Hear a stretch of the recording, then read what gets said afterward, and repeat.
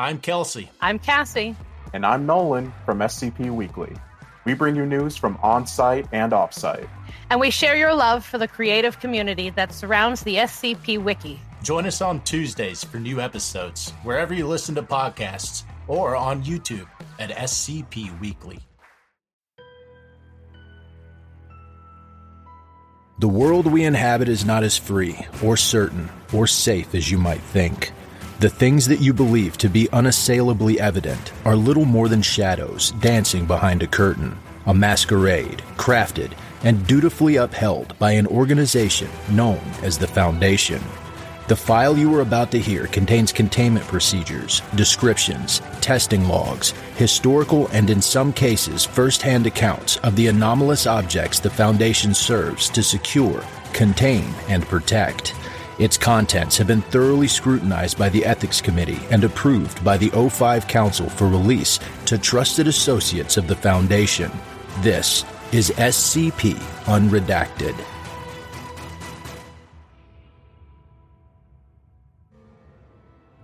Item number SCP-3000-EX.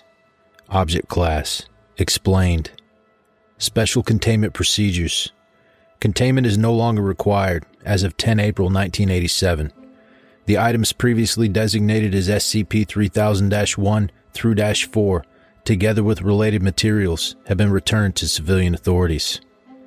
Description: SCP-3000-EX is the collective designation for a set of 4 modified hospital beds and other items which were originally hypothesized to have mind-affecting properties. Comprehensive testing of SCP-3000-EX, POI 3000-1, and all other materials recovered in conjunction with SCP-3000-EX have confirmed that they are not anomalous. A full list of SCP-3000-EX items follows. 4 hospital beds, data manufactured no later than 1975. The beds have been modified by the attachment of short lengths of metal pipe of various sizes and configurations. The pipes are attached to the side rails of the beds by metal clamps or have been imprecisely welded in place. 7 IKEA brand directional floor lamps, 2 without bulbs, together with extension cords and power strips. 12 bottles of sleeping pills. 9 pairs of handcuffs, together with several sets of what appear to be improvised manacles. Several of these were attached to the metal pipes on the hospital beds. 6 steak knives. 1 chest freezer, containing multiple cuts of red meat. The meat was later identified as beef. 3 eviscerated human corpses, all teenage males. The bodies were later identified as those of Gavin Staub, Mitchell Clark, and Jerome Simmons, noted in Texas state records as missing persons. SCP-3000-EX was recovered on 4 April 1987, following interception of Tarrant County Police communications with a high incidence of trigger phrases. Key phrases included murder, ritual, kids, flesh, speaking in tongues, and cult-like. Agents from Site-73 were deployed to the crime scene, a suburban house in Arlington, Texas, owned by Carl Frazier, designated POI 3000-1. POI 3000-1 had been arrested by county officers. All SCP-3000-EX items were located in the basement of the house. The bodies were handcuffed or manacled to hospital beds by the wrists and ankles, and had been dead for between 5 days and 3 months before discovery. All 3 corpses were emaciated and showed signs of malnutrition and starvation over a period of at least 4 weeks. The torsos were smeared with a combination of human and animal blood. Cause of death was determined to be severe internal bleeding, organ damage, and disembowelment, likely with the steak knives found at the scene. Each of the bodies was found holding a steak knife in its right hand. Further investigation uncovered a pit dug beneath the garage, filled with quicklime and containing body parts from at least 10 unidentified individuals. Based on the use of animal blood and the apparent self-inflicted wounds, Foundation agents suspected the possibility of a compulsion effect generated by the hospital beds or other SCP-3000-EX materials. All items were removed by the Foundation for testing, and POI 3000-1 was taken into Foundation custody, with local law enforcement amnesticized as necessary. Addendum 3000-EX-A. Interview with POI 3000-1. Interviewed, POI 3000-1. Interviewer, Agent Curtis. Date, 5 April 1987. forward. Relevant extracts of this interview follow. The full 275-minute interview log is available at document 3000EX/084. POI 3000-1 was fitted with a polygraph for the final portion of the interview. Please confirm your name and address. Carl William Frazier, 17 Old Grove Drive, Arlington, Texas, United States of America. This is my grandma's house. Do you know why you're here, Carl? Yeah. I'm here because the policeman came to my house and he went down into my basement and he found those boys laying there dead. Did you kill those boys, Carl? Yes, I did. I killed them, or at least I had to help kill them. Who helped you kill them, Carl? They did. Those boys themselves did. I had to help. Tell me how you met those boys. Most of them were at the bus station in Fort Worth. And where'd you get the hospital beds? I bought them. My grandma had one and she died, but I liked how the mattress felt when I lay down on it, so I bought some more, and they were the same type, but they didn't feel the same. Where'd you buy them from? From a store in Fort Worth, Jackson's Bric-a-Brac. They have old things there. Did you change the beds after you bought them? I put the metal on them so their arms could reach. I tried it without it, but it didn't work. The handcuffs were too short, and I jammed the back so they were sitting up a little bit, so they could lean forward.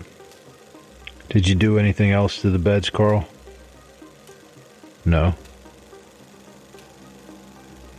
Do you know what magic is? Yeah, like Siegfried and Roy. What about real magic, Carl? There's no such thing as real magic.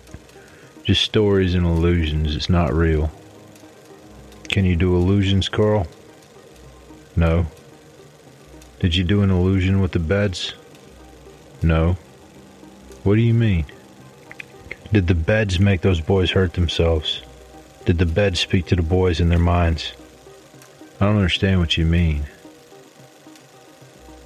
I think you're trying to trick me.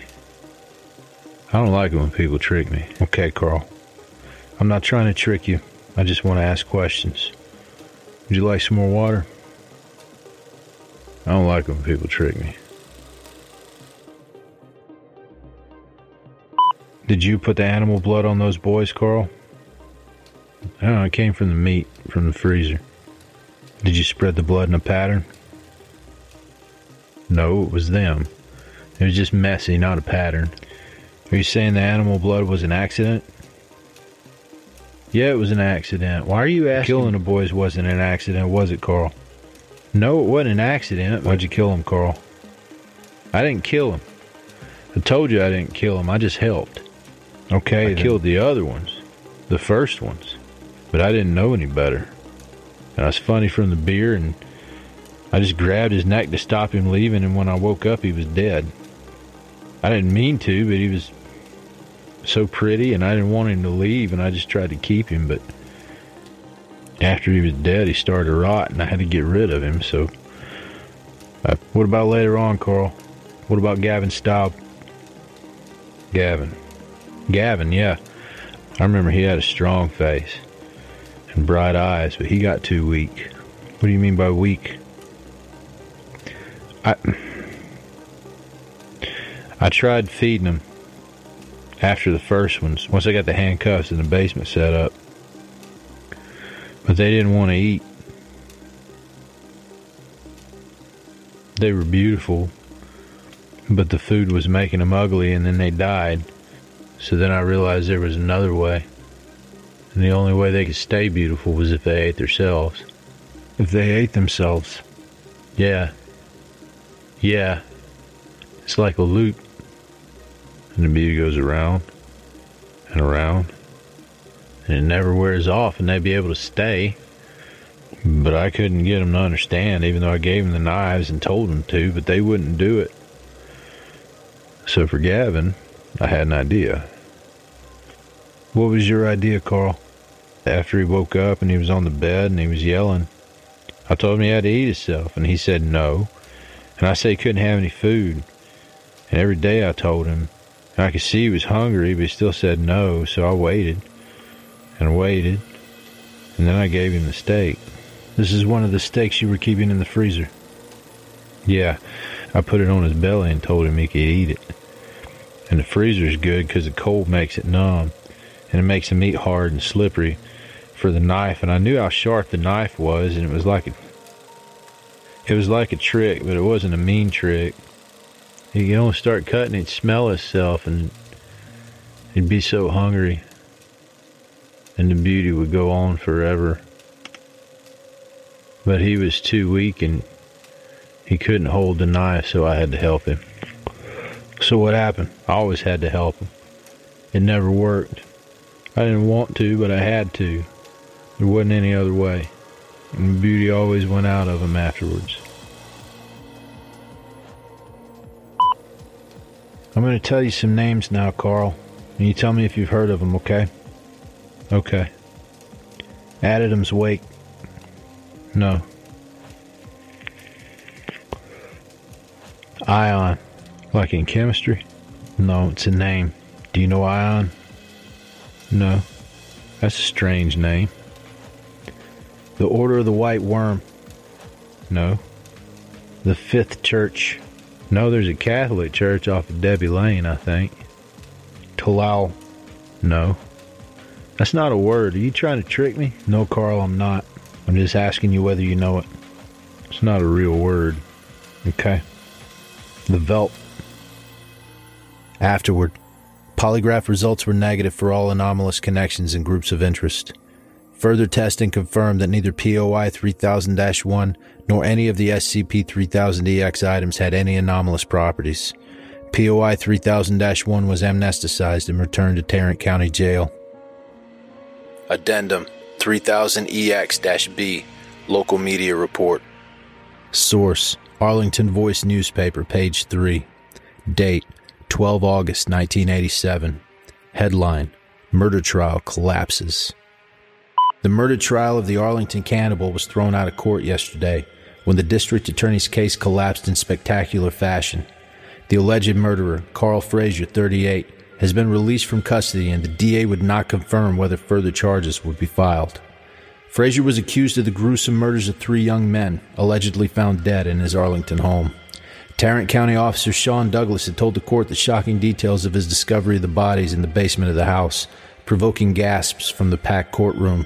However, his testimony faltered during cross-examination by defense attorney Peter Ridley. Mr. Ridley repeatedly queried Officer Douglas's recollection of events, with the officer pressed for information about the circumstances of the search of Mr. Frazier's house. Under a barrage of questions, Officer Douglas admitted that he could not clearly remember his actions for a significant period immediately after discovering the bodies, and he could not explain this confusion. Mr. Ridley then presented police records for the case, showing gaps in the custody of the alleged murder weapons and other evidence, which Officer Douglas could not explain. Officer Douglas was adamant that he had nothing to hide, but admitted that he could not rule out tampering with the crime scene or the evidence during the alleged gaps. Following this answer, the district attorney immediately asked the judge's permission to withdraw charges. Amid uproar in the courtroom, the trial was discontinued and Mr. Frazier released. After the trial, Mr. Frazier was not available for comment.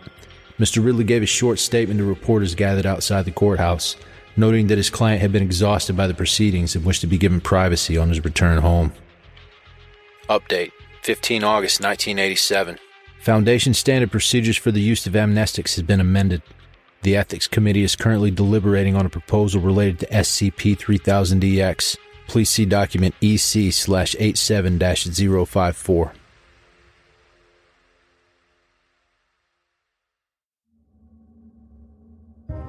Thank you for listening to this podcast. If you like what you hear, follow the link in the description to patreon.com/SCP-Unredacted and help support me by becoming a patron for as little as $3 a month.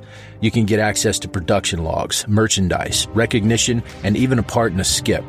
Regardless of tier, all patrons get early access to every single episode. I don't have the talent it takes to write a skip. All I do is read. Original authors make this podcast possible, so credit to the original author. Their link's in the description. Show them some love as well. Consider becoming a member of the SCP Wiki. Upvote their work and maybe write a skip of your own. Maybe I'll read it here someday. You never know if you never try.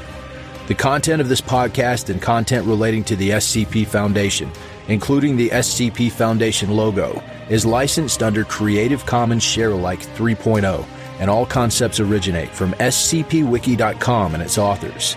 This recording, being derived from this content, is hereby also released under Creative Commons Sharealike 3.0.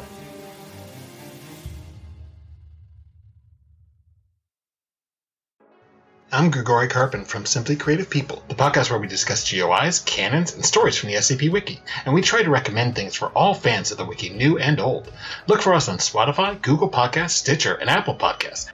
Visit the show page at anchor.fm/simply-creative-people, or follow us on Twitter at SIMCREAT. Hey there, this is DJ Skip, host of Foundation After Midnight Radio, coming to you from the only third shift broadcast for personnel, by personnel. Be sure to tune in wherever you listen to podcasts to not miss out on containment news and community announcements from within the Foundation.